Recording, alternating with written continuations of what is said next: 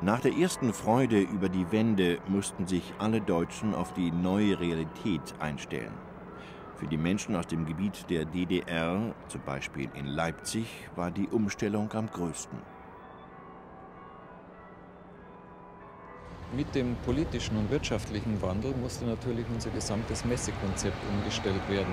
Wir waren plötzlich über Nacht gezwungen, in den internationalen und nationalen Wettbewerb zu treten. Das heißt auch von der Infrastruktur her, vom Service her.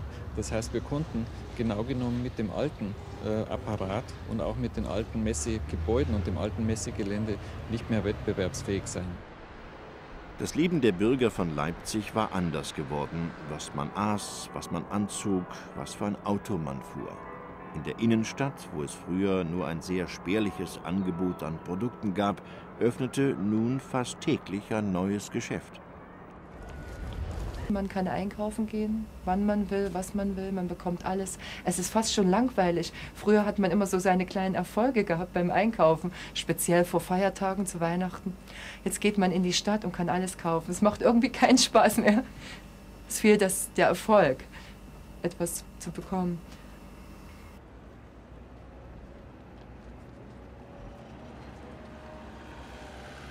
Es ist vielleicht neu, dass ich jetzt kein Trabant mehr fahre. Ich fahre jetzt ein anderes Auto, das ist etwas schneller.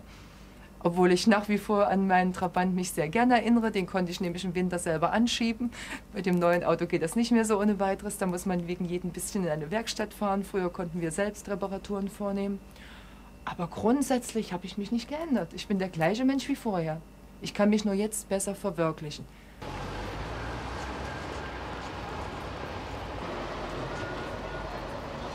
Was ich besonders schätze, ist die Freiheit an der Universität, die wir fast ein halbes Jahrhundert oder länger, wenn man die braune Diktatur mit einbezieht, wiederhaben. Damit auch die Reisefreiheit und die Möglichkeit des Zusammenarbeitens mit allen Interessenten, die man aus der Literatur her kennt und die absolut vorher hinter einem undurchdringbaren Vorhang arbeiteten. Heute können wir sie alle besuchen, wir können mit ihnen schreiben, wir besuchen uns gegenseitig. Und das ist natürlich der größte Vorteil für die Wissenschaft. Wissenschaft ohne Freiheit ist nicht existent. Es ist ungefähr 50-50, würde ich sagen. Es gibt Sachen, die herrlich sind, dass wir reisen können. Also das ist wirklich das Allergrößte. Dass ich ein Jahr in England sein konnte, dass man seinen Beruf, seinen Wohnsitz frei wählen kann. Die negativen Seiten sind, man muss auch das Geld haben, seinen Wohnsitz frei zu wählen. Nicht alle konnten den Wohlstand genießen. Der Kapitalismus zeigte auch seine Schattenseiten: Armut, Obdachlose, Arbeitslose.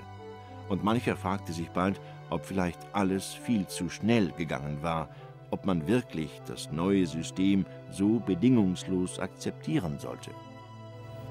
Ich sehe nicht ein, dass die Fehler alle nochmal gemacht werden mussten, die der Westen schon gemacht hatte für uns. Die haben einfach alles übernommen, also wirklich bis ins kleinste Detail, bis zu Straßenverkehrsschildern. Und jetzt, nach Jahren, fangen sie an zu überlegen, dass wir doch Sachen hatten, die besser waren und die man jetzt vielleicht doch übernehmen könnte. Und es kostet unheimlich viel Geld, das jetzt alles wieder rückgängig zu machen und zu verändern. Also es ist schwer abzuwägen, was man wieder haben will. Irgendwas dazwischen. Mhm.